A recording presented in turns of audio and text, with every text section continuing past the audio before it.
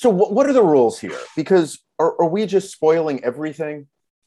Are we having a conversation? Because in order to have this conversation correctly, I think we need to understand what the book is and how it ends, and therefore how it begins and all this. So like, are we pretending there are people out there who haven't yet seen this, are interested? Well, not pretending, there probably are people who haven't yet seen this and are going to listen to us discuss it. So tell me the rules we're playing by. Yeah, I think it's impossible to do this without lots of spoiling. Yeah, right. I mean, what should we keep secret? Like the author's name? Like there's no. I don't know. So we should say, for all of you out there, pause the podcast now. Go and spend 2.5 hours watching the movie and a day or two reading the book, and then we'll start in 5, 4. And now I'm doing the hands thing, but not saying the numbers and pointing to you. And I'm going to recut all this, so your timing is meaningless.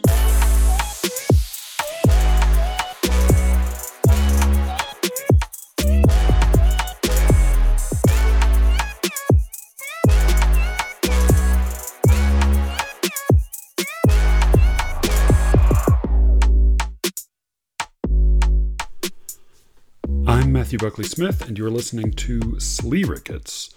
Thank you, as always, for listening, and thank you especially to those of you who've had a chance to leave a rating or review on Apple Podcasts or wherever else. Thank you for subscribing, or just for recommending the show to somebody you think might enjoy it, even if only so as to have something new to argue about. Just very quickly, I have to exercise a little bit of official Sleerickets nepotism today being Tuesday, for you yesterday, if you're listening to this the day it's released. Today is the day my wife, Joanna Pearson's new book comes out. Her new book is called Now You Know It All. It's a collection of short stories that won the Drew Hines Prize, selected by Edward P. Jones. It's a great collection of stories.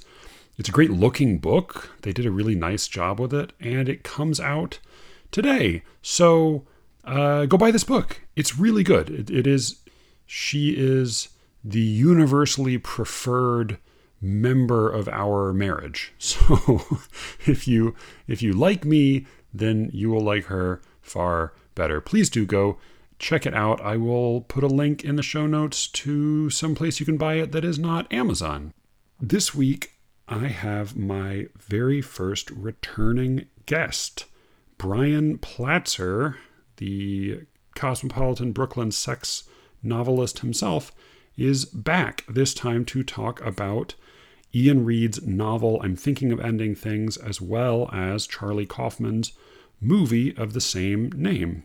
Brian is a prolific writer, essayist, nonfiction commentator, humorist, as we will discuss later in the episode, and plenty of other things besides. He is the author of Bed-Stuy is Burning, The Body Politic, and most recently, Taking the Stress Out of Homework. You can find him on Twitter at @bplatzer. He tweets mostly boring things, I think, but that's probably prudent given the alternative. It's a fun conversation. It's a pretty long conversation, so I will get to it in just a moment. Just real quick, I want to make the note that in our conversation, I talk briefly about the poem Bone Dog by Eva H.D. The poem appears in the movie version of I'm Thinking of Ending Things, and for some reason, I, in our discussion of it, invented the name Hannah Davis and attributed the poem to her. My apologies to Hannah Davis, should she exist, and of course to Eva H.D., who is the real author of the poem Bone Dog. Sorry again, and let's just get straight to my conversation with Brian.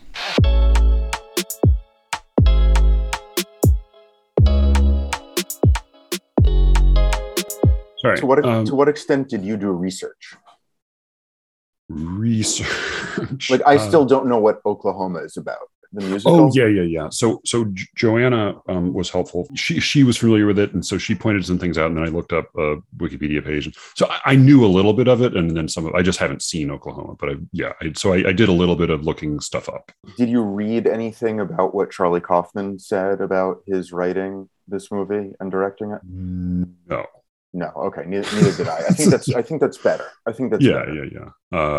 yeah. There were like some things that there were some clearly a whole lot of references and things, and I'm sure there are plenty that we both missed. But Yeah. yeah. No. Otherwise, I read it and took some notes, and I watched it and took some notes. Yeah. I watched it twice. I read it once. My experience disambiguating the two is nearly impossible. I tried.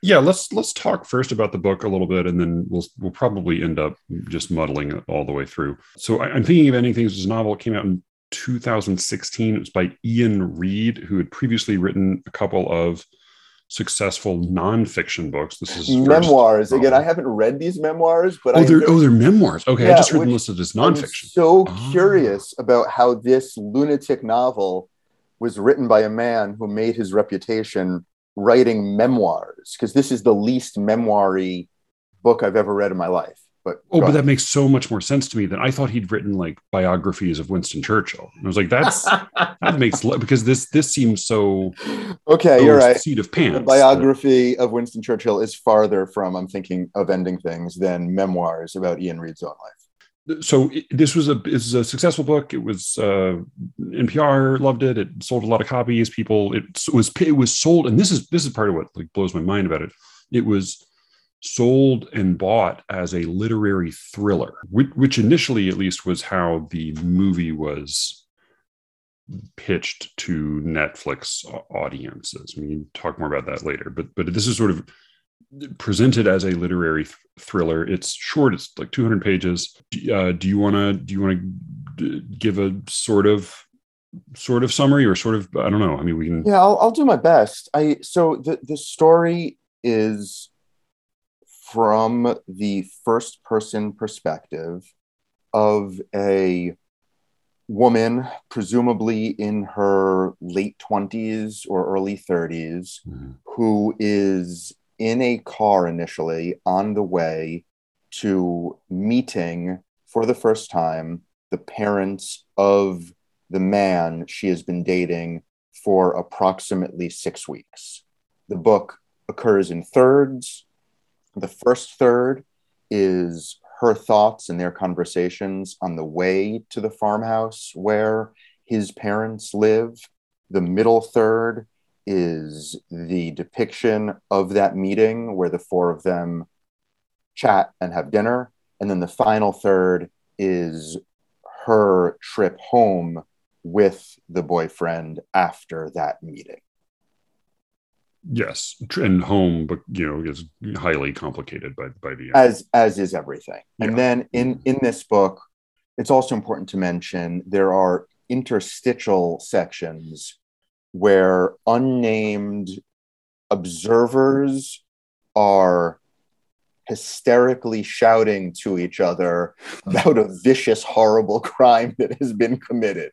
That they feel it's so immeasurably like horrible, morally superior to, and like unimplicated by. Right. So you have it's essentially a four-hander, right? You have the two, the girl, her boyfriend, the woman, her boyfriend, her parents, and then every 50 pages, there's a chapter break, and there are, I think, two unnamed, never met people who are just repeating how horrifying and aghast they are about the autopsy results and the manner in which this crime was committed, how much blood there was, how no one can believe such a thing could have occurred. And the guy, like, there's the references to sort of having vaguely known the guy, or he was like a work person, a colleague. He sort of slowly pieced that together. Can you believe such a man?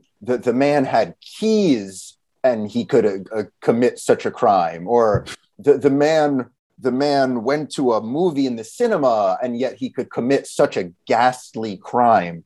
So it's clever in its way, because you could write a book about anything and then interrupt it every 50 pages with two unnamed observers saying like, and can you believe everything that occurred in addition to the book that you're reading now? What an extraordinary series of events. I mean, it's a little bit like you complained in an email about the device in the White Lotus series where it opens with the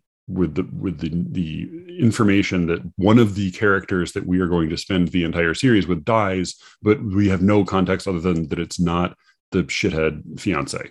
And it's just a funny move, and it's also lazy is not the right word, but it's sort of it's like giving up from the beginning. It's like you can literally add to any novel ever an opening chapter where you hint at something grisly and horrible happening as a way to get the reader to engage more intensely. Or any television show can open with a divorce or a murder or a death or really anything, and then it adds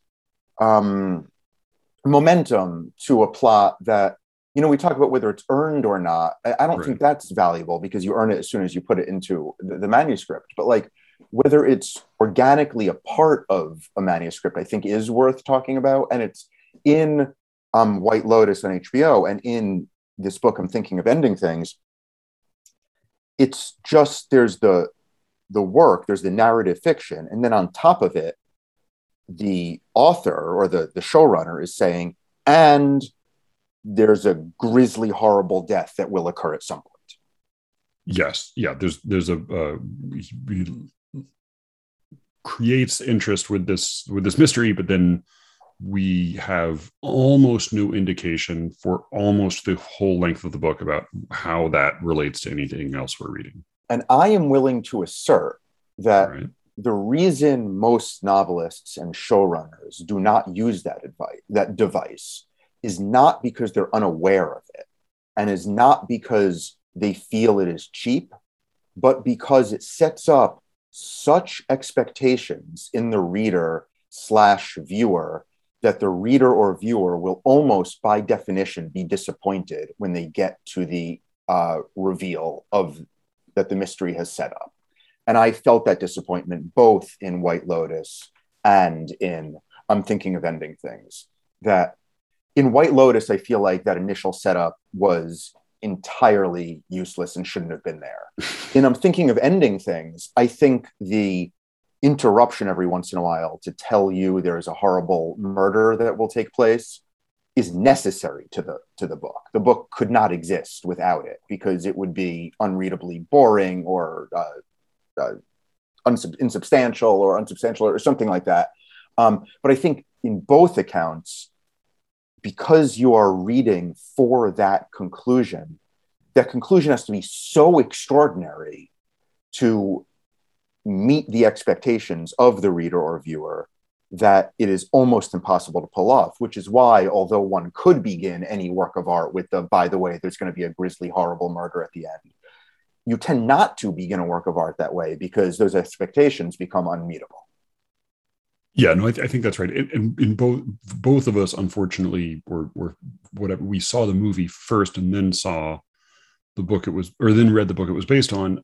I found myself in getting to the end of this book thinking, if I sat down cold and read this and had it sold to me as a literary thriller, and then read these little interludes with the references to a grisly crime, and then read all of the mysterious stuff happening with the girlfriend character, and I got to the end, I would be fucking furious. I would think, what a shitty literary thriller this was.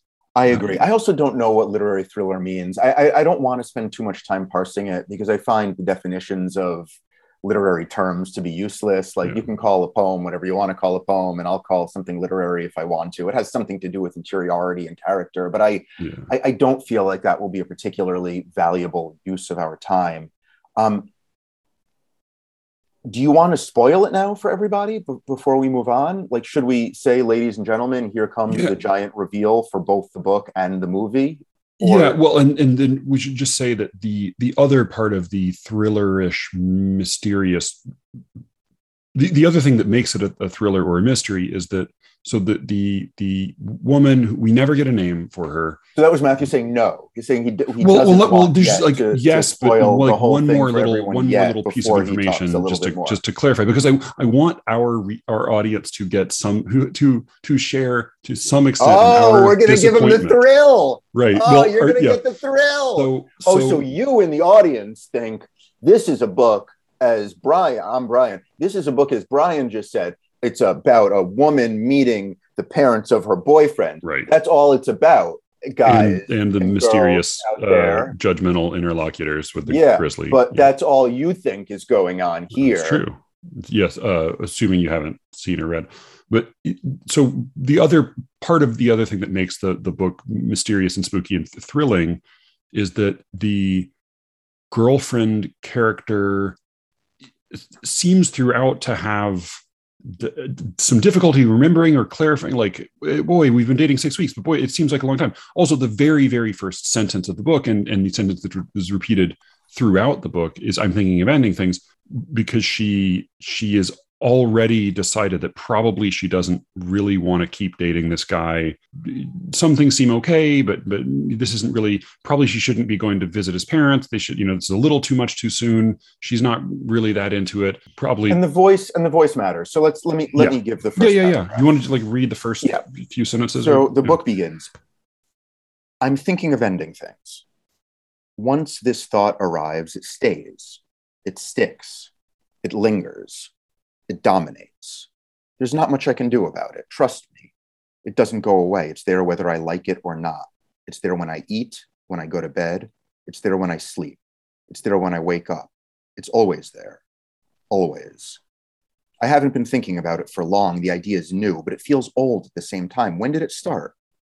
What if this thought wasn't conceived by me, but planted in my mind, pre-developed? Is an unspoken idea unoriginal? Maybe I've actually known all along. Maybe this is how it was always going to end. Yeah, and I will say that despite whatever misgivings I have about it, I think that the voice is probably the strongest part of the book. It is.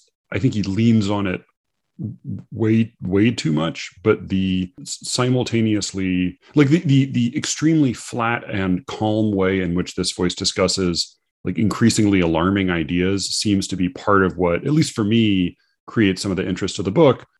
They're also like what is happening with her boyfriend and what is happening with his parents becomes really hard to figure out why they're doing any of the things they're doing, as well as this caller thing. There's a mysterious caller. So there are a variety of things in this book, actions that the characters take, their psychological attitudes, other external factors that are never explained, the ending that are inexplicable and infuriating. You ready for my big reveal before we get to the book's big reveal? Yeah. My big reveal is I loved this book. I thought this book was great. We're going to talk about all the reasons you hated it, and I'm going to agree with all those reasons. Like, this is a loathsome, terrible book. I loved every second of it. I read it in 5 hours. It took me less time to read the book than watch the movie.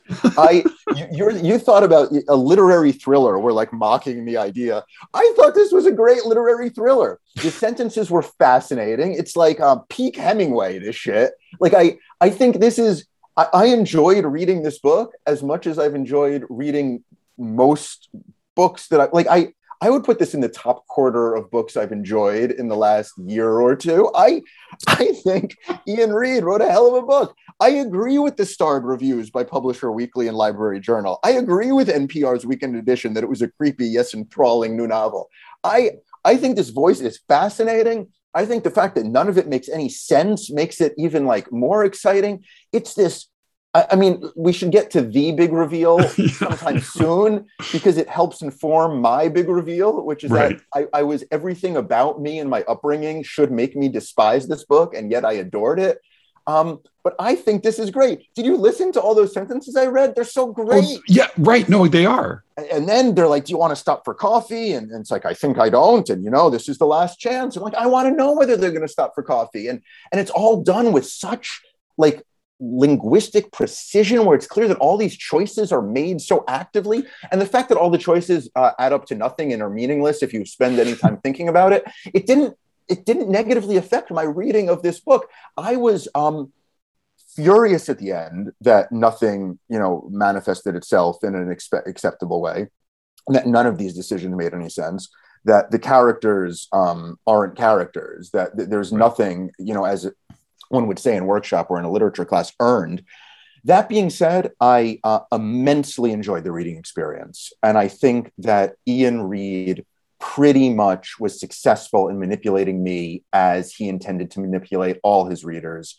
And for that, not only do I give him kudos, but I heartily recommend this book to anyone interested. I can definitely say it is a very breezy and pleasant read. Like it is, you can whip through it and it is perfectly enjoyable, sentence to sentence and page to page. Maybe like this is what people mean by a beach read. Like you want to read it and you don't want to think too much about it. So you want to do the opposite of what we're doing here, which is not read it, but think too much about it. Right. But the problem is Ian Reid desperately wants us to think too much about it. So it's not quite the definition of a beach read, because I think in a beach read, it's like, look at these people who won't end up falling in love, and they fell in love, and that, or like look at this, all these deaths that are happening in the town in Italy. Oh, this is the guy who made those deaths happen, and like, I think that this book wants to be thought of as the type of book that two assholes like us will spend time on a podcast dissecting. And I think it pretty much fails in all those ways.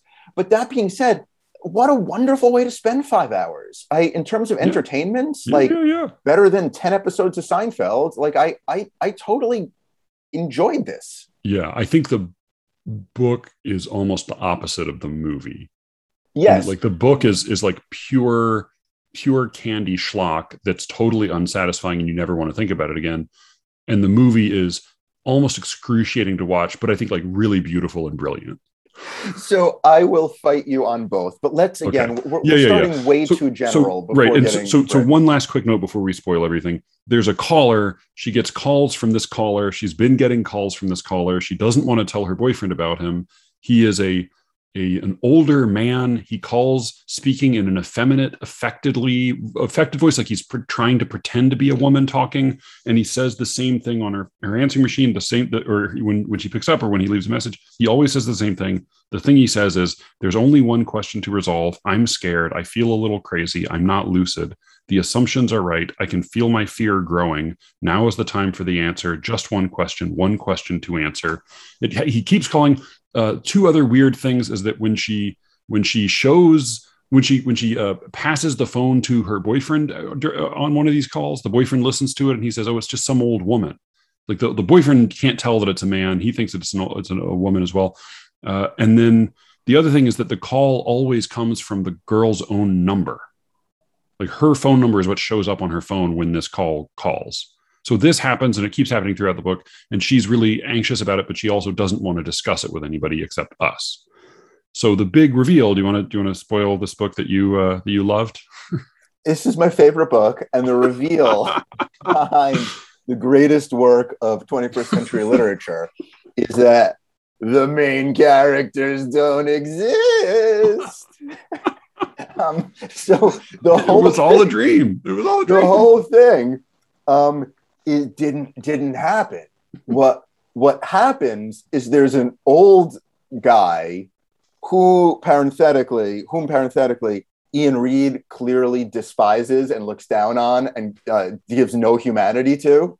And this entire book, the entire story, is his imagining what would have happened if a woman whom he happened to be seated next to at a bar during a quiz night had flirted with him in the way he wished she had, and then they had a brief relationship, and then he brought her to some simulacrum of his parents' house a long time ago.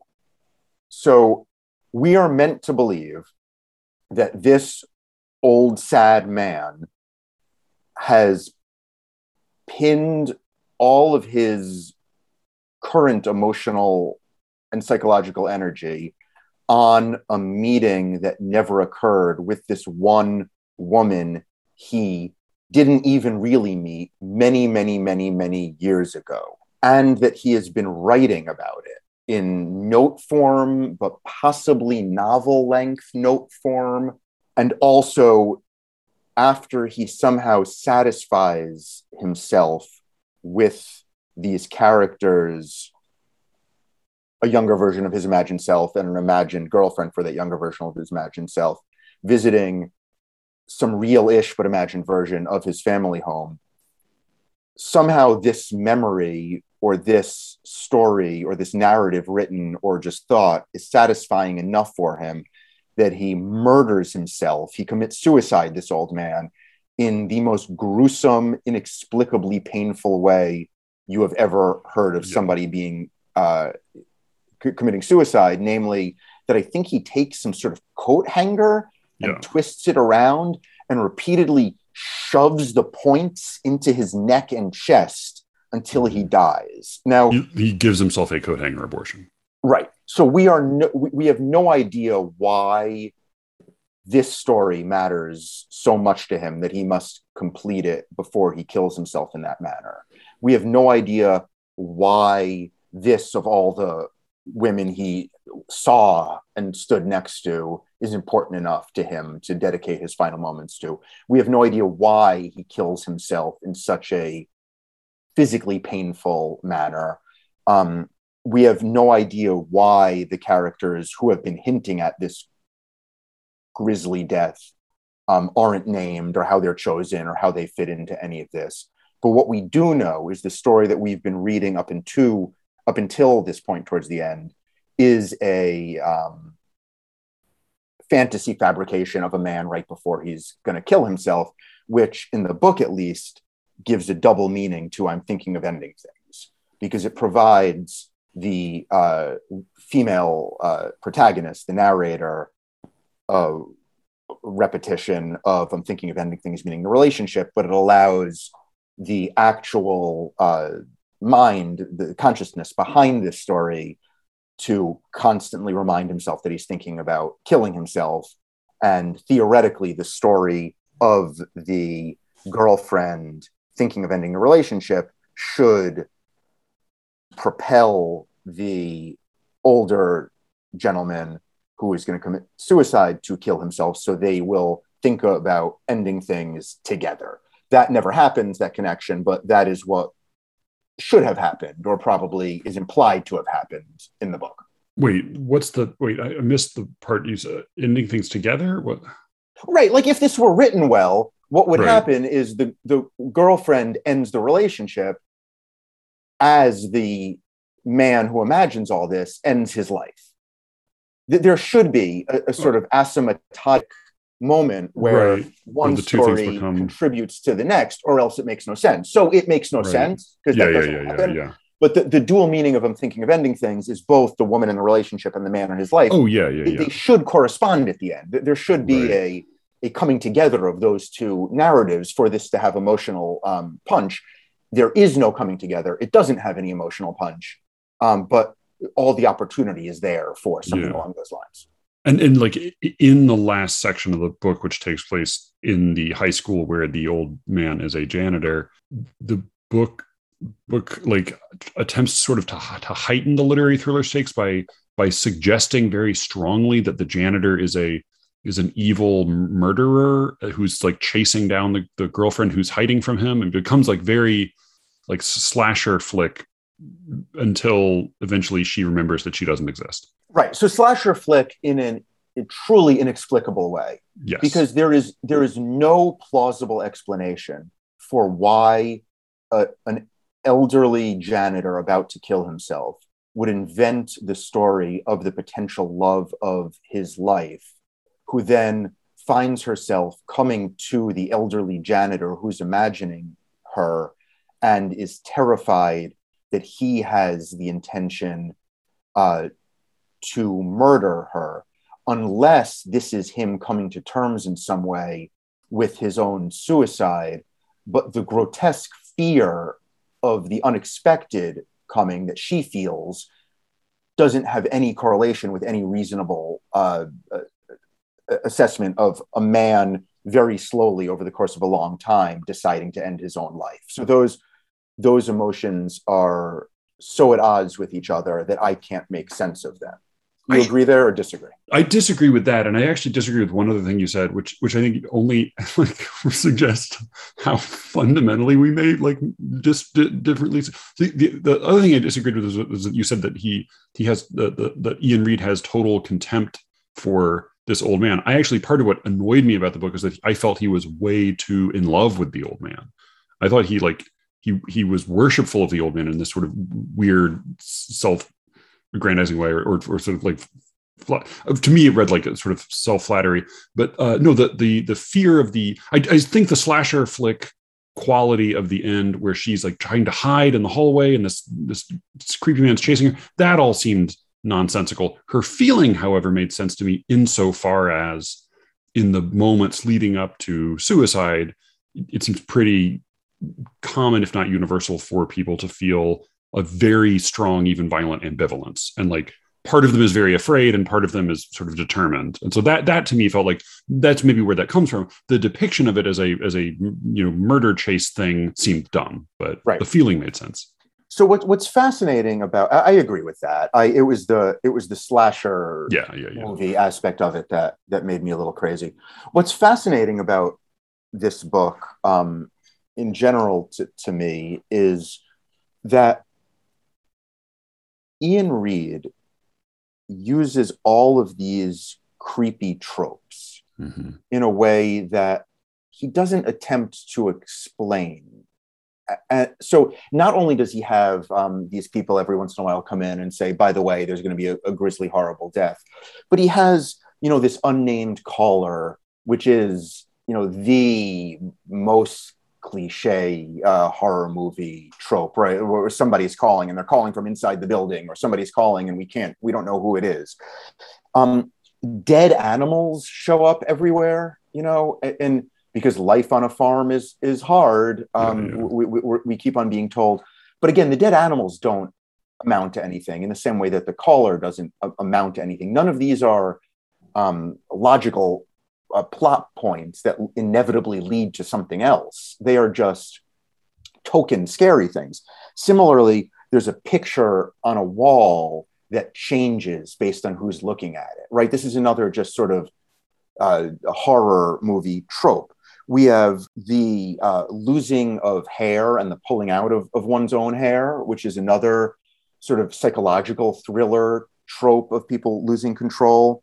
We have people often warning the main character, who shouldn't be in any danger, that she is in danger. That happens repeatedly. Again, nothing comes of it. We have no idea why she's being warned by all these characters. And we have she finds, her own shirt as balled up, in another character's house in a way. So like there are all of these just like objectively scary things. In the basement, the weird that pace the book, basement, and then don't go down to the basement. It's a big scary basement.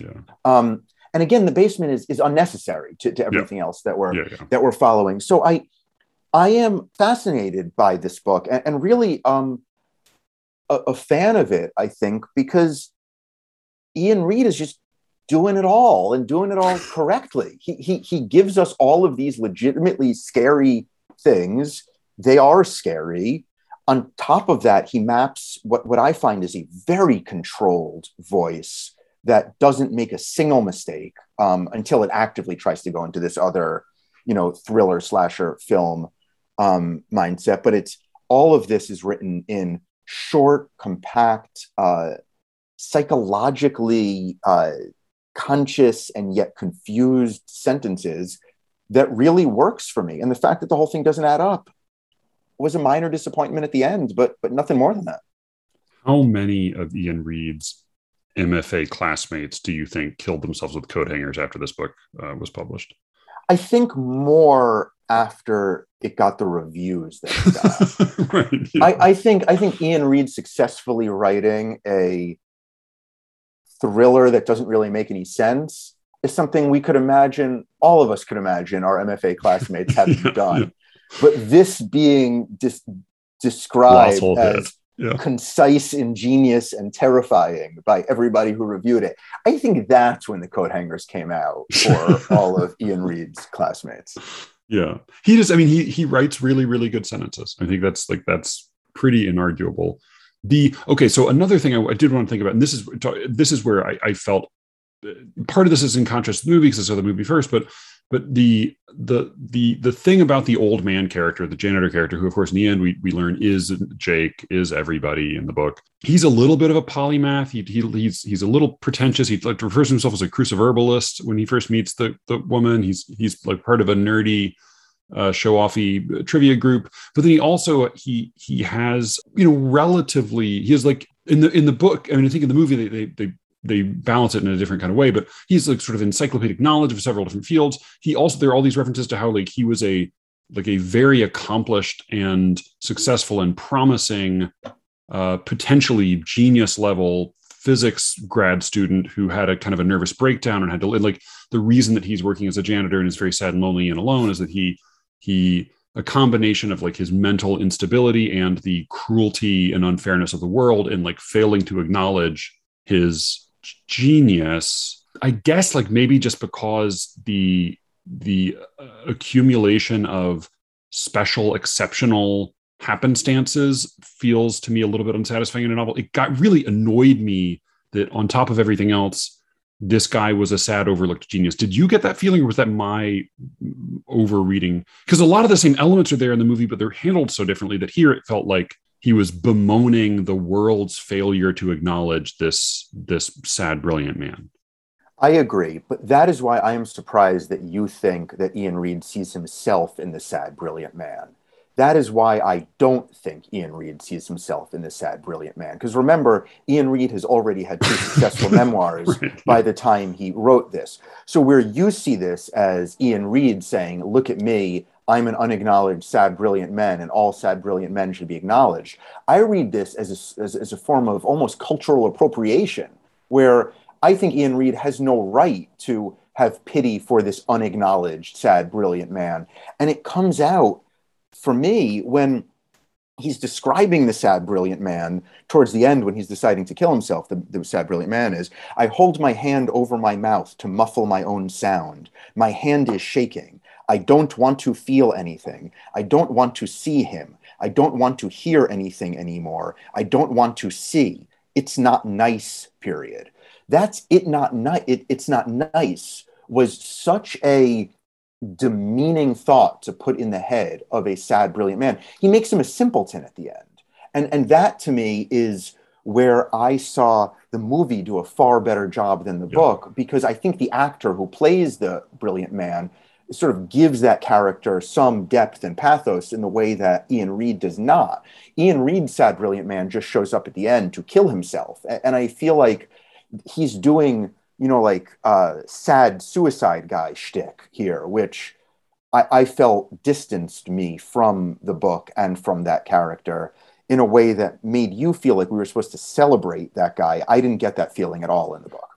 Yeah, so I totally agree with you about it's not nice. That I think that is a really condescending thing to have the character say. There's part of what got to me, a lot of what suggested to me Ian Reid's actual feelings about this old man were not so much what he says and does, but what the shitty nameless interlocutors in the little interstitial sections say, which is like, here I found it. So on page 89, it was the most annoying one to me. Or second most annoying, when they're talking about this horrible thing, which of course, as we learn, is the guy's stabbing himself to death in a closet in the high school where he works.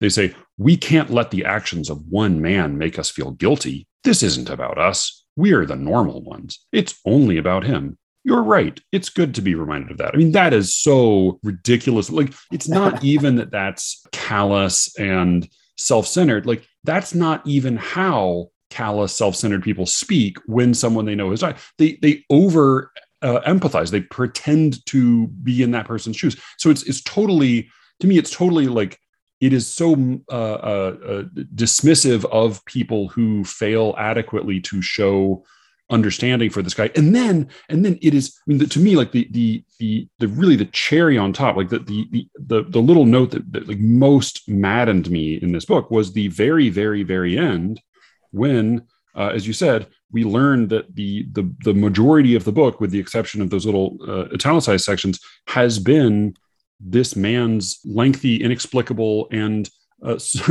exquisitely well-written suicide note. And the two interlocutors say, he wrote about this, he wrote about these characters. Does he explain why he ended things? I'm not sure. We're not really sure. Maybe. What do you mean? He either explained it or he didn't. It's just what? It's not that simple. I don't know. Here, look at this. What is all this? This is a lot of pages. Is this what he wrote? Yes, you should read it, but maybe start at the end, then circle back. First, though, I think you better sit down. And to me, that's like, again, like that is literally the thought that somebody has in fantasizing about committing suicide and having everybody mourn his loss and how little they appreciated him while he was alive. I mean, that it's a crazy, crazy thing to write, to end the book on. And to me, that's why I'm with you in thinking like, this is definitely not Ian Reid writing about himself. But what I thought it was, you said it was cultural appropriation. I think what he was doing was saying, I wonder what life would have been like for someone like me if all of his brilliance hadn't been recognized. Let me put myself in those shoes. That's what it felt like to me. Yeah, that's not bad, because then what it would be was he would have written a the same brilliant book that he wrote, manuscript, except he would just be a sad janitor, right? Like, yeah, and only after his death would everybody recognize. Like, would the same result occur? Right, and he's. I mean, that shift to the implicit second person, where he's like, and now, readers, you should reread the book knowing what you know now. Ha ha ha. Like, it is like, joke's on you. When we as the reader were like, no, we got it, man. Like, we don't need to reread the book. We got pretty much what was, like, it's the same thing. This is what we expected, which I think is a useful time to transition to the movie a little bit, because I see the book as a gripping manuscript that fails to end, that doesn't know how it's supposed to end, that all the pieces don't add up. Like a less infuriating version of Lost, the TV show. Did you watch Lost? No. So Lost is this extraordinarily well done J.J. Abrams television show. Like hugely popular. Hugely popular. One of the last critically acclaimed, hugely popular network hour-long television shows, before everything was NCIS and CSI. Lost, the basic premise is that a plane crashes on an island, bunch of people die, bunch of people survive, and then this island has some magical properties or some unique scientific aspects, or exists outside of time or something. And then episode by episode, not only do you get the background of the characters, but you also get how this island has its own life. And you have a smoke monster that relates and reacts in complicated ways. And you have another group of people who've been inhabiting the island who are very vicious and cruel. And then you have scientific experiments. Then you realize you can go back in time. And there are all these absolutely like fascinating episode by episode mysteries that are created. And as a viewer, week by week, year by year, you become obsessed with, this is extraordinary. How is it all going to come together? Like, how does it make sense that this smoke monster both has an agency in and of itself, and there's this other sort of demon god living on the island, and how does it all come together, and what's going to happen? And the answer is, no one ever thought about that. No one ever figured it out. There was the showrunners just never thought ahead. And it was like the biggest, like, fuck you, punch to the gut of an audience member or a reader any of us have ever experienced. And this isn't a me thing. This is just like, if you Google the YouTube thing of like the 50 most unexplained things about Lost that make you hate it in retrospect, and they're like each viewer has his own 50. Like there are an infinite number of things that just make you crazy to think about. I feel like Ian Reid has some of that here. It's not as awful because as opposed to taking years of people's lives and a million recaps in New York Magazine, Ian Reid, like the artistic equivalent of a Ponzi scheme, where like you think exactly. It's brilliant until the very last minute. Exactly, and you're like, oh, no one even thought. It's not like the answer was bad. It's that they were writing all these cool mysteries, and the reason they were able to do this all the whole time is because none of it made sense. Like no one bothered. There was this guy in Lost, and then I'll stop. But over and over again, the thing that made me and there are a million things, but my thing is like almost every episode, this obese man who won the lottery comes back to these numbers that were the numbers that won the lottery for him. And they appear in the lottery ticket, and they appear in the clouds, and they appear on a nuclear submarine that's found on the island. And no one knows why at the end, and it's never mentioned, and the show just ends. Like there's no one even says like, hey man, like, remember those numbers you're always talking about that seems to be the solution to all the problems? Like, what was that about? No one, they stopped being mentioned in the last 6 episodes. And it's not that egregious. But whereas this book is gripping in the same way Lost was gripping, but fails to end in any sensible way, in the same way Lost fails to end, I feel like the movie version, rewritten and adapted by Charlie Kaufman and directed by Charlie Kaufman, is all about the ending. I feel like the movie is obsessed with its ending, where yes. I feel like Charlie Kaufman read this book, had a similar reaction to ours, or to mine, which is, this is fascinating, this is exciting, this deals with some really complicated issues, but it was a massive failure. So I am going to redirect this and make it all about the end. And I am going to give you, the watcher of this movie, an end that is satisfying, that is unexpected, that is beautiful in a way that art can be beautiful, and that Ian Reid can attempt. So would you like, Matthew, to talk a little bit about the ending of the movie as a way to get into the fundamental of what differs the movie from the book? Sure, yeah. I do agree that I think he takes what is totally unresolved and poorly thought through in the book, and he thinks it through and works it through really beautifully. And he adds another, I think, pretty significant element to it. It's not really a new puzzle piece, but it's a new element to the storytelling. And he subtracts all of the elements that make the book a literary thriller. So there are no interstitial conversations about a grisly murder. There are little interstitial moments and shots, but they're not murder mystery-ish. They're mostly of the old man, like cleaning dishes in a house and sort of doing mundane tasks and then going to work and walking through the high school. And then there is a caller, and there's some similar feeling of confusion, but it is within the first 5 to 10 minutes made clear that there's something profoundly unreal about what we're watching. So there's far less of a sense that there's an actual live threat and more of a mounting, an increasingly clear collage of expressionist, storytelling. So I think that the fact that it is a Charlie Kaufman movie, right, makes the viewer show up with a different set of expectations than being yes. told that you're reading a literary thriller. I mean, if whether you've watched Eternal Sunshine or Being John Malkovich or sort of these other books that play with the liminality of time and place, and how what is might not be what it appears, I think that from the beginning that what you're watching is a Charlie Kaufman movie, and therefore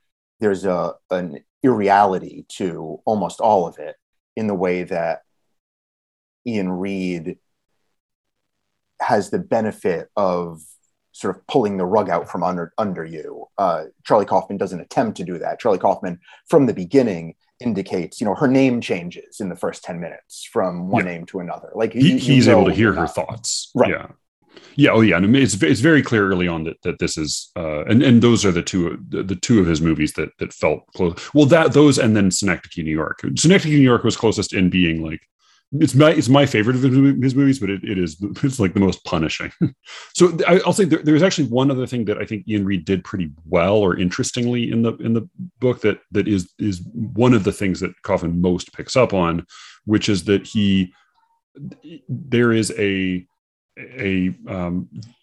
awareness and skepticism throughout the book of the male author / imaginer's ability to create this mind of this woman. So like down, like including the caller being a man affecting a woman's voice. And there are these lines like, thought is more authentic than action or than life. And Jake makes this claim about, I think a lot of what we learn about others isn't what they tell us, it's what we observe. So it's, you see more clearly who someone is from the outside sometimes than the inside. Do you mind parsing this for me? Because this is what I struggled with most in the book and the movie. A man is imagining / inventing a woman. That woman is telling her story. And yet the woman who is imaginary doesn't have a good firm sense of what's going on in the invented reality. She doesn't remember her own name at times. She doesn't remember how long she's been with the boyfriend. She doesn't remember whether she's had too much to drink or had nothing to drink at all. This is both in the book and the movie. Yeah. Can you explain to me what that means or what's going on? Why does an imagined fictional character within a fiction not have a good grasp of her reality, or not? Why is that imaginary person unable to remember things? Right. There are a couple different pieces of writing and movie that the book reminded me of, even apart from the movie itself. One was That Obscure Object of Desire. Do you know the Luis Buñuel movie? I do not. Okay, so it's a really entertaining, weird movie, but it's a guy who's falls in love with this woman, and he's obsessed with her, and he kind of pursues her, and she's elusive, but she's very beautiful, and they have sex, but then she also has sex with other people, and he's kind of forever chasing after her, and they have this kind of violent relationship, and he's awful to her, she's awful to him, but he can't stop desiring her, and she kind of destroys his life, but also gives purpose to his life. And it would be an intense psychodrama romance anyway, but then Buñuel does this thing where the character who has one name and one part in the movie is alternately played by two different beautiful women.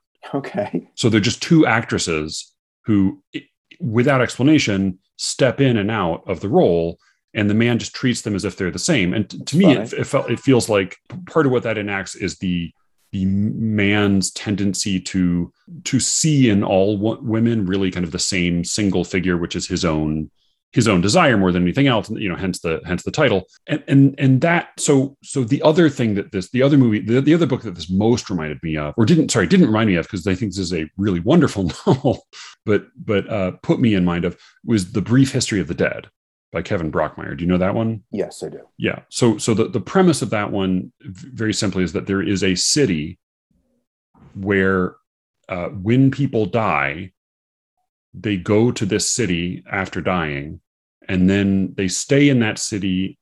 You figure out eventually they stay there as long as there is a person on Earth who remembers them. And this is another version of a kind of an enactment of the neurological phenomenon that David Eagleman also writes about in his little weird book of stories, Some, whereby like we in our brains build little simulations of the minds of people we know. And so we are sort of running little simulations of all the people. And, and this is where you'd say someone lives on in your memory. And, the better you know someone, the more accurately you can kind of like simulate what that person might think. And so this felt to me like it had the flickering quality of a fantasy or of an imagination or of a dream in which there is a kind of a toggling between different possible versions. I'd say in the movie, it's much clearer that the woman is a composite than it is in the book. In the book, it seems much more like she's basically one person, with the small exception of there's a moment where, and it's in the movie, it's the only moment where there's anything remotely like sexual tension, where the Jake and the girlfriend start to make out in the car, and then the creepy old man is watching them. And so to me, that felt clearly like a projection of like sometime the old man had been watching some young couple make out in a car. So that felt like, there's a little bit of a piecing together of those roles there. In the movie, it's much clearer that there are actually many different imagined and possibly real snips and snatches of women that are being pieced together into this one. So to me, it was like taking that clearly like totally male-centric perspective and then telling the story by plugging the POV into the constantly shifting role of the woman. I think that's very well said. I think that I have a better sense of it now. Thank you. My only follow-up question is that the old man realizing that he has not filled out her character enough, or is that actually us entering into the mind of this fictional character within a fictional character and seeing the desperation or the uncertainty of somebody who is stuck as a fictional character in the mind and therefore doesn't have access to her own memories? And you missed another layer, which is, or is that Ian Reed / Charlie Kaufman preemptively apologizing for being a man making up and telling the story of a woman as if he can imagine what's inside her mind. And I mean, I think part of what I actually kind of liked about the book and the movie is that I think it's all three. Right. Yeah. And then that's part of what I liked as well. I think the scariest part of both the book and the movie is when you are in her mind and she is not in control of her mind, and you don't know whether that's because she is not in control because the person who is imagining her is not in control, or if it's the author who's not in control. And I think that tripartite tension is literally thrilling. A friend's dad, when I was a kid, I remember being in the car with them, and the friends, they mentioned Garrison Keillor on the radio, and the friend said, "Dad, what's a humorist?" And he said, "Oh, it's like a comedian, son, but just not as funny." And to me, like, that's what literary thriller is. Like, it's like a thriller, but so that's I like think, all the shouts and murmurs stuff. Like I've written the New Yorker or the McSweeney's. I've written whatever, a dozen of these things, and I try to explain them to people, and it's like imagine if instead of like a joke that makes you laugh a lot, there's a joke where you go like, "Oh, I see what you're doing there." Yeah, like that is what I've accomplished in publishing in the New Yorker and McSweeney's. It's right. Like, how astute. Which is what the literary genre does as well. Yes. It flatters the reader. So something I think was probably just an inescapable difference between the book and the movie is that temporal and physical and like identity-based ambiguities in the book, where like the character might say something like, "It seems like Jake can hear my thoughts," or like, "It seems like the dad seems a little older than he was a minute ago," or "It seems like I can't remember this." Those kinds of things, because it's a book, are simply impressions, and they may be like increasingly ominous impressions, but in a movie, they're unmistakable physical differences. And that's why, like, I think in some ways, like, maybe though they both Ian Reed and Charlie Kaufman leaned into the nature of their medium, because Ian Reed played that ambiguity to the hilt, and Charlie Kaufman let us know right away that this is a literally unstable story that we're being told.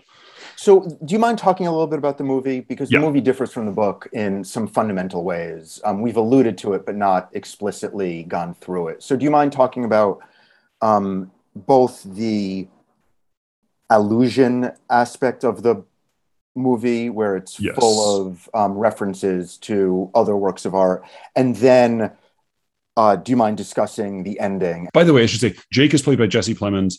The girlfriend, whose name is sometimes Lucy, sometimes Lucia, she's played by Jessie Buckley.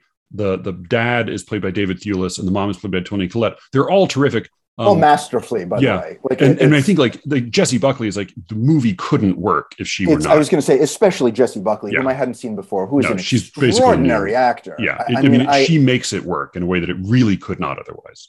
Yeah. So the movie throughout I guess like probably the earliest instance is in that initial car ride.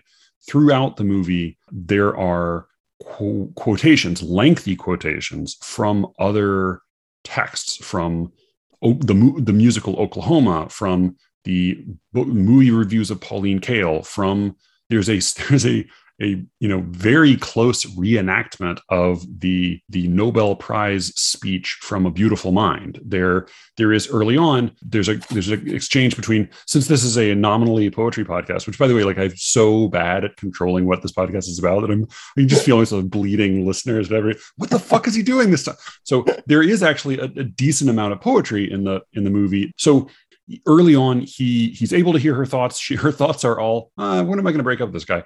And he jumps in by saying, by talking about Wordsworth, and specifically Wordsworth's ode, Intimations of Immortality from Recollections of Early Childhood. The girlfriend responds like most normal people, saying like, that's the whole that's a title, and like, I'm not a metaphorical type gal, and I don't, she seems not even to have heard of Wordsworth. Yep.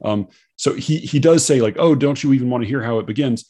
Just because this is a poetry podcast, this is such a double layered Charlie Kaufman reference that I have to say that, of course, the first line of Intimations of Immortality is, the child is father of the man. Of course, like throughout the movie, we're seeing like young Jake juxtaposed against old Jake. And on top of that, the child is father of the man. And the next two lines are themselves Wordsworth borrowing from an earlier poem. He wrote a shorter poem called My Heart Leaps Up. And then the next day he started writing ode, and he stole the first three lines, or so he stole three of the lines and put them at the first line. So it's not only like referring to like the theme of the movie, it's also repeating the allusive quality of the movie. So then like minutes later, he refers to the girlfriend as a poet, and she seems suddenly to be a poet, and who presumably would at least have heard Wordsworth's name and not say something like, I'm not a metaphorical type gal. And he says,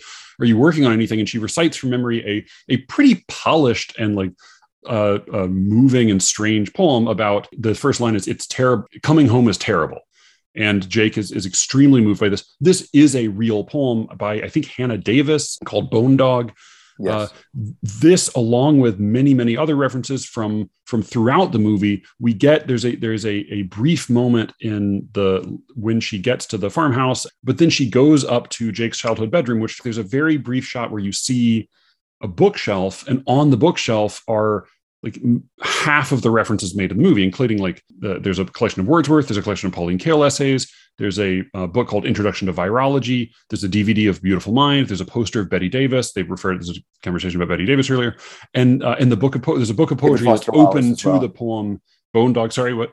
David Foster Wallace. Oh, David Foster Wallace. Yeah, that's supposedly Something I'll Never Do Again. And then you can only see it. I only saw it because I happened to pause it here. But did you notice the hand labeled DVDs?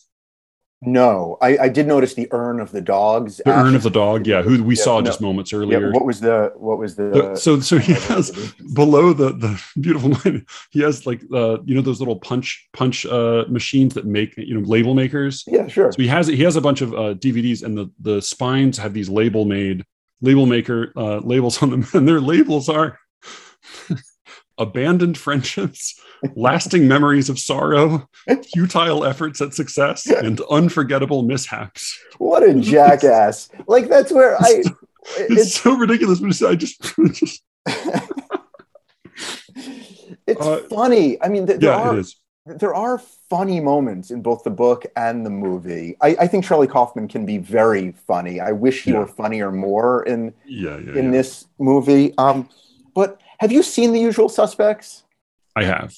So for those of you, I'm about to spoil The Usual Suspects, and if you haven't seen The Usual Suspects now, like, I don't know, go fuck yourself. But like, you also like, this is a movie where like if you spoil it like 90% of the joy will be drained Right, from the movie that's what I was instantly. gonna say. So like if you haven't seen The Usual Suspects, like go fuck yourself. But also if you haven't seen The Usual Suspects, really like stop listening to this podcast now and go watch The Usual Suspects, because it provides one of a unique joy in the history of cinema, which I will spoil now, which is that you get to the very end of the movie in The Usual Suspects, and Kaiser Soze, played by the always lovable Kevin Spacey, has been narrating the movie.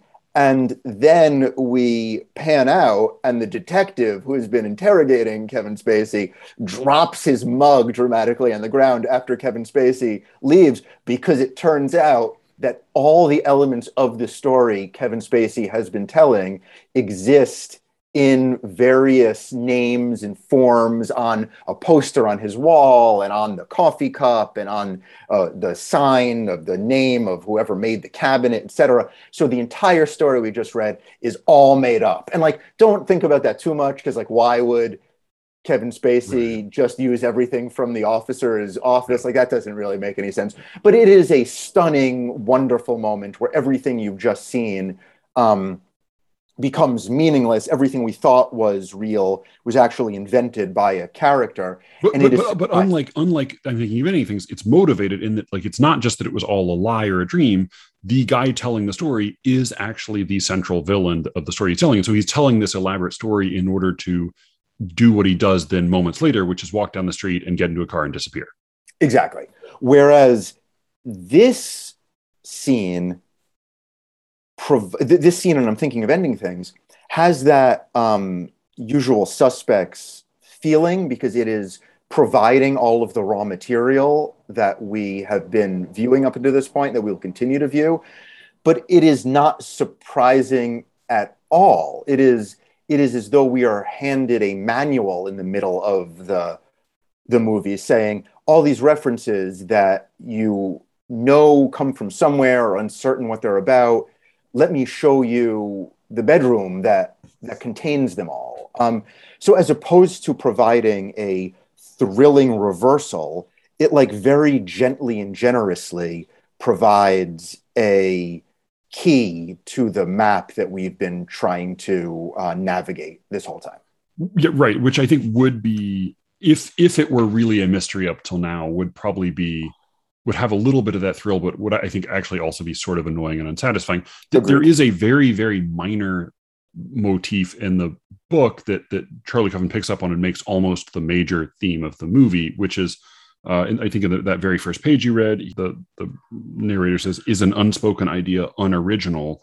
And then later she makes notes about, she says, I don't have it exactly before me, which is like, it's always interesting to meet somebody's parents, because it reminds you that we're all composites, and that we're kind of made up of other. And so one of the major themes of the movie is that rather than being an unappreciated genius, I also thought of, do you know Henry Darger, the outsider artist?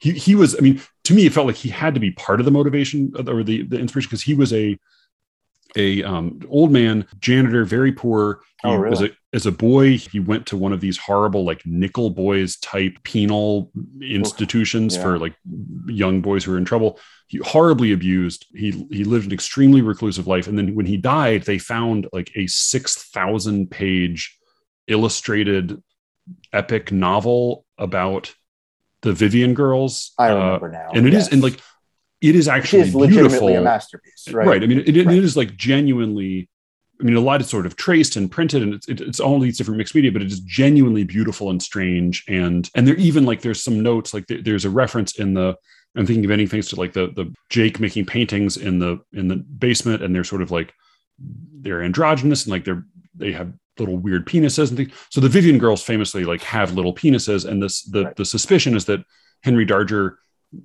had probably never seen a woman naked, and just sort of assumed that they're like boys, like that, right. Yeah. So that came to mind. But in the movie, unlike in the book, Jake is not a genius. He didn't like actually go to grad school for physics. We're told he at school he won the diligence pen, which is really it's a funny joke. It's very fun, and they even have a later moment where if you look, he's wearing the pin. He's wearing the diligence pen. His mom. He's yelling, "I didn't want the diligence pin!" Right? Yeah, he's like, it's a also ran, and then his mom later, like more brutally, says, trying to praise him. She says maybe he wasn't as naturally talented as some of the others, but he worked so hard. And there's to do as well as Jake did with no special talents or abilities. That's more impressive. So, I mean, it is funny, but there also is this sense that like he's a little bit of a dilettante who was like just smart enough to sort of know his own limitations and be really frustrated by them. So that there is it's not just that, like, because that's the thing in I'm thinking of ending things is like, in order for this guy to be a totally unappreciated genius, like there does need to be some indication of like, well, where is his actual original thought? And of course, the answer to that is this brilliant book that you've been reading is his original thought. Whereas in the movie, he has no original thoughts.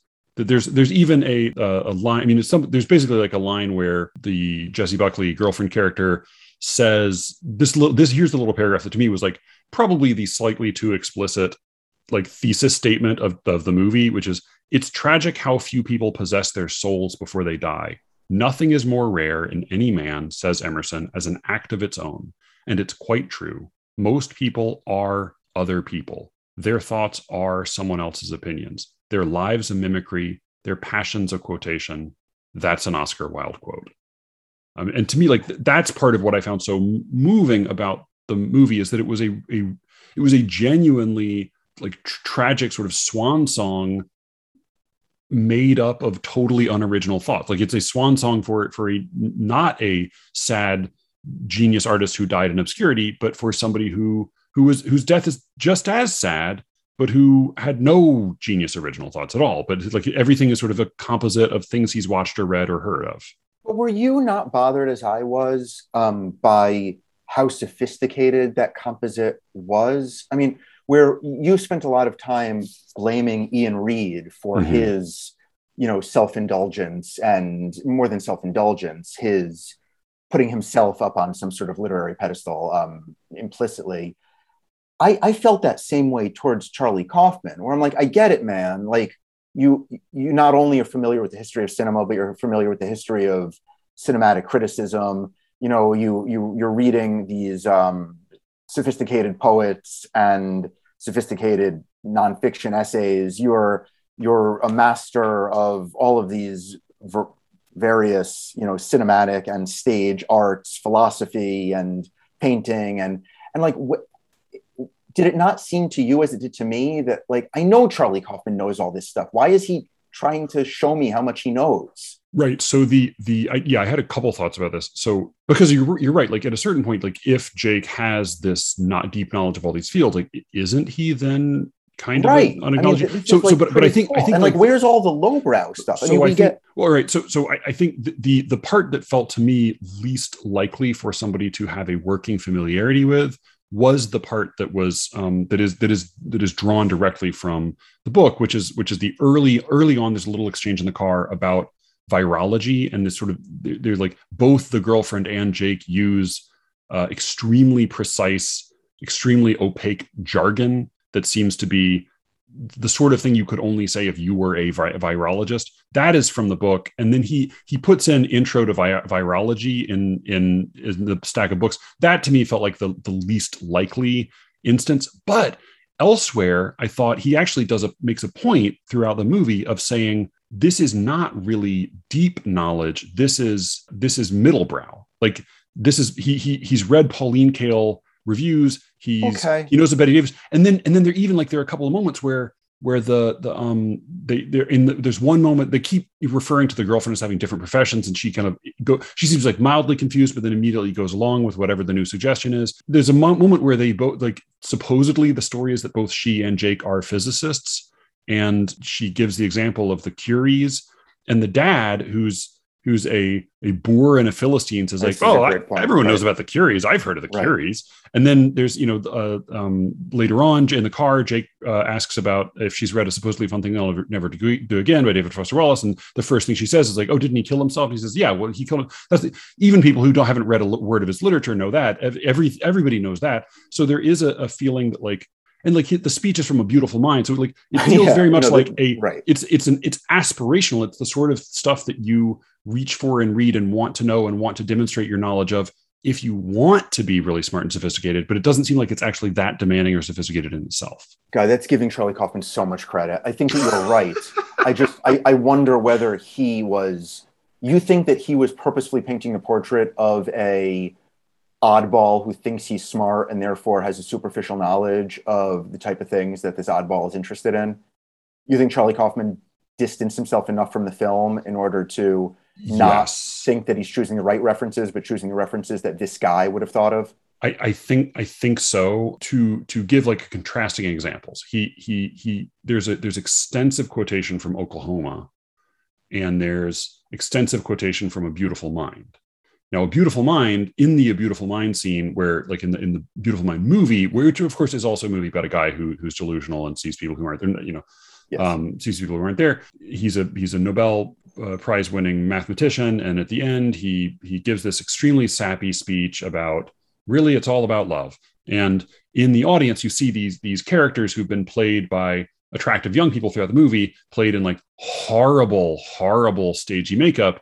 That I remember watching A Beautiful Mind and seeing like his made up old wife and being like, ugh, what is that stuff? Like that doesn't look remotely like a real person. But then in this movie, they're wearing like literal high school stage makeup. Like it's deliberate. So to me, like he's quoting that scene with contempt, whereas the citations from Oklahoma, including like an extensive dream ballet segment to give a nod to Agnes DeMille, I think that he's making fun of A Beautiful Mind as being supposedly smart people fare. And then he is making a point of elevating Oklahoma and saying, aha, this is not just pop culture. I actually think there's something really fine and beautiful to this. And then the last note of the movie is a song sung by a sad Jake-like character from Oklahoma, which is a very hopeful song in which which ends, of course, with Jake's death. So the other thing we should say, Jake does not butcher himself in the movie. He sort of passively kills himself by sitting in his car and waiting ambiguously, and he sort of loses his mind, and he basically just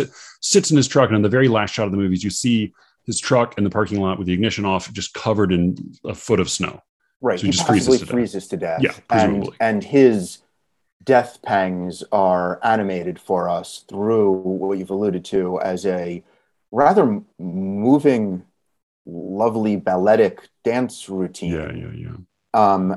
And Jesse Plemons singing a song from Oklahoma, all grease painted up in terrible makeup in front of everybody Lonely else. Room is what which is I think both absurd and moving in a very impressive way. But I'll say but just the used Eternal Sunshine of the Spotless Mind, the line from Eloisa to Abelard, he was proud enough of pulling that juicy line from Pope's under-celebrated poem that he made it the title of his movie. So I think he's proud when he pulls a deep cut, and he pulled so many non-deep cuts in this movie that I think that was deliberate. Not that it really matters how deliberate it was, but that's totally fair. I also think Charlie Kaufman is just likes making fun of contemporary movies. Yes. There's an absurd scene which is in many ways the opposite of the movie I'm thinking of Ending Things, where a man declares his love for a woman, and the woman gets fired from her job as a diner. It's like cheese ball nonsense. And then there's a name where it's directed by Robert Zemeckis, which that's like a weird insult to Robert Zemeckis. Similarly, I mean, also he just makes fun of A Beautiful Mind and like Russell Crowe and the director of A Beautiful Mind in a way that for me was a counterpoint to what you're talking about, where it's not him differentiating between high art and low art. It's him making fun of his contemporaries in filmmaking, just like he makes fun of. I mean, in a way, like the Robert Zemeckis movie that's more dignified than the Ron Howard movie, because it's sort of like it knows what it is. And there is, I actually think he used, so there is a little weird moment where you see the janitor eating his lunch in the middle of the night while he's watching this movie in the cafeteria. And it's this schlocky, dumb romantic comedy movie. And there's a scene where the cute boy and the cute girl are working as waiters in a restaurant, and the cute boy declares his love for the girl, and the girl gets fired, but they sit outside and they're happy and they love each other. In the middle of this very dumb, bad scene, there is a totally forgettable old man who's the girl is waiting on. And he does, I think, nicely later reframe his relationship with the girl as being with the girlfriend character as being like, oh, we met in a cafe where she was my waitress. So you see him like turn that scene so that the sad old forgettable man is the secret hero of the scene, which I thought like that was a nice little microcosm for what Jake does throughout the movie. Yeah, I mean, Charlie Kaufman is a snob and he's definitely incredibly pretentious and he's very happy to promote his own erudition, but I think it works pretty well in this movie. Right. No, that's totally fair. And I give both the book and the movie a thumbs up. Do you though the movie is, I mean, I found it easier to watch the second time because the first time I just found it so excruciating to like know that what you're watching is this weird mess and collage and know that like the girl character can't possibly be real despite being the central figure, but then having to like slowly work things out. I found it less pleasant to watch than any of his other movies, though I still admire it greatly. It has no thrilling aspects to it. It is a 2 hour and 14 minute exquisite lyric collage with exquisite performances. I mean, again, terrific performances that the movie really, you couldn't, this is not a movie that is actor proof. I think that's what I got. Is there anything that we haven't? Oh yeah. So one, since our, the other podcast we are accidentally starting is the Is He Secretly Gay podcast, because I wanted to ask that question about the Jake in the movie, because one of the other things that seemed like there are a few moments where Jake seems like oddly sensitive in a way that felt like, well, where is that coming from? So early on, the girlfriend quotes Betty Davis saying, "Getting old ain't for sissies," talking about the parents and how they're suffering as they get older. And he says, "True, but one might object to her use of the term sissies as a pejorative," which seems like, well, yeah, that's right. I mean, that is, I guess that is sort of in an old-fashioned, obscure way, homophobic. And then later on, she, in what feels very much like, I couldn't find the source, but it feels very much like a women's studies paper she's reciting from memory later on in the movie, where she says psychiatrists for a long time, because of Freud, blamed mothers for everything, and she rattles off a list of pathologies, and in that list is homosexuality. And Jake objects again to that, like, well, homosexuality isn't a pathology. The dad refers a couple times to Billy Crystal as a Nancy, and then it's off stage, it's not clear, but it seems like he's referring to Jake as a Nancy. There's the scene where they make out in the car very delicately, and he almost seems like a child doing it, and that feels like a memory, literally like a memory that the janitor has of watching two kids make out in a car. Other than that, I mean, he may not ever touch her in the movie. There's no chemistry. There's a sense that like both the mom and the dad feel like, because we realize that the mom and the dad are also his sort of memory / feelings about the mom and the dad, and they both are like weirdly crude about having sex, both like with themselves, and the dad referring to like the father, the girlfriend saying, well, we're not old-fashioned about you and Jake fucking. Are you going to do much fucking in this bed? And it feels like very coarse in a way that I read as being like Jake wincing at something his dad said in a way that felt like maybe more than what was intended by his dad. So it felt like there was this very understated theme in the movie and he like, there's all this stuff about being, oh, you're into musical theater, really? And we learn like, oh, he's really into musical theater. He knows them all very well. And there's a weird little jingle. He recites the jingle to Charlie Kaufman, because he can't resist. He creates a whole stand-in for the Dairy Queen they stop in, which is this imaginary place called Tulsi Town.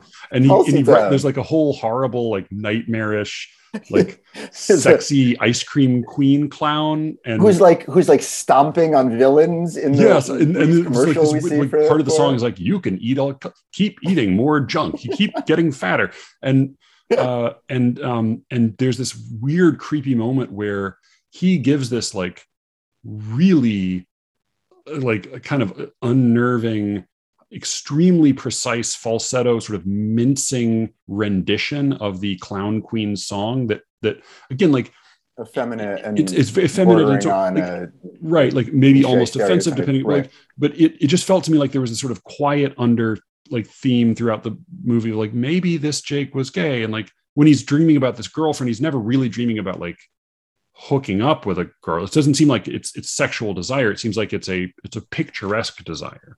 Right. I wonder whether everything you're referring to could be explained by a lack of sexuality or an asexuality as much as a homosexuality. I mean, it seems like just the father failing to fit into like straight roles. Right. And, yeah. I mean, and he is sincerely interested in musicals, and he lists off those names of musicals, and it's a sort of an unending. He names like 25 musicals that he says, I'm not really into musicals. Fan of, right, and then he lists all of them. Right.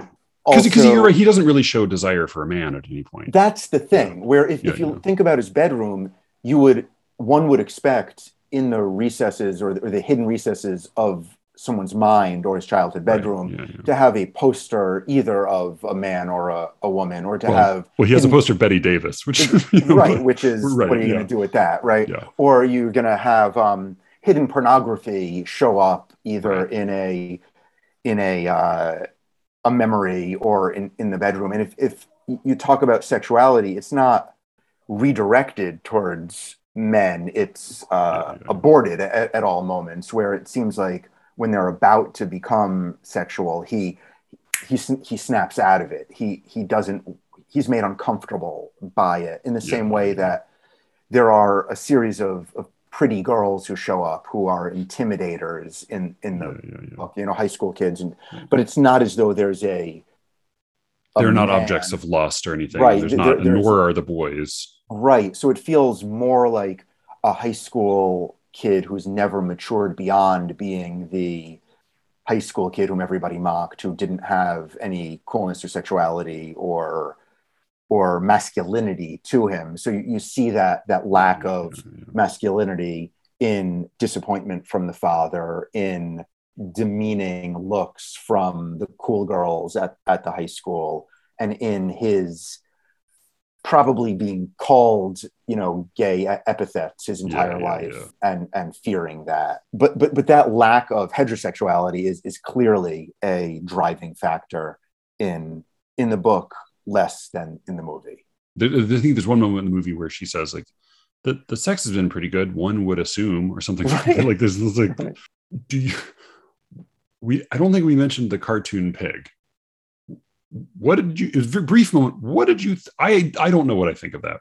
Oliver Platt is so winning in the voiceover to that, but like, what did you think of the fucking cartoon pig at the end? Is the best person. I mean, the fact that Oliver Platt, like a spectacular, obese, older actor, is willing to voice a cartoon pig, leading the main characters to his death, while the cartoon pig is being eaten away by maggots to its death. And you see the maggots drop off the cartoon pig in a slightly humorous, but just absolutely grotesque way. Oliver Platt's a national treasure, and that pig is as well. I mean, I think that it is a return to childhood, in its cartoon silliness, as it is a return towards the actual product of death, as a retelling of a story that Jake tells earlier, which is like, hey, we used to have these pigs, but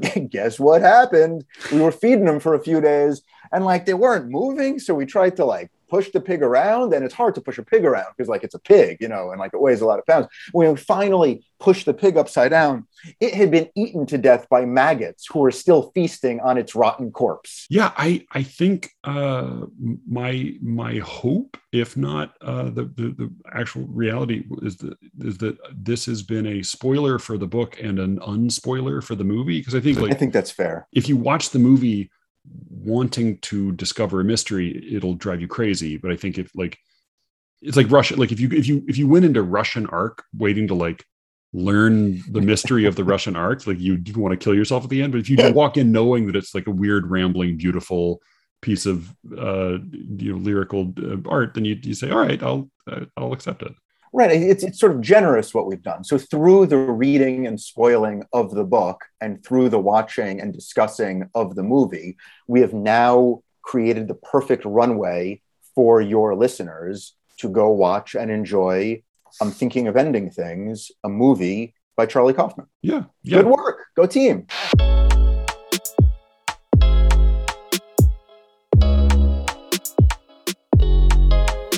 That was my conversation with Brian Platzer.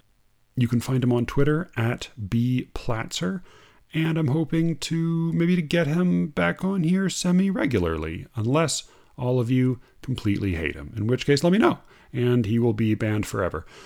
Thank you so much for listening. There's a little bit of extra tape with Brian. We actually had a pretty good conversation about reading. Real short thing. I may put that out as a tiny bonus the next day or so.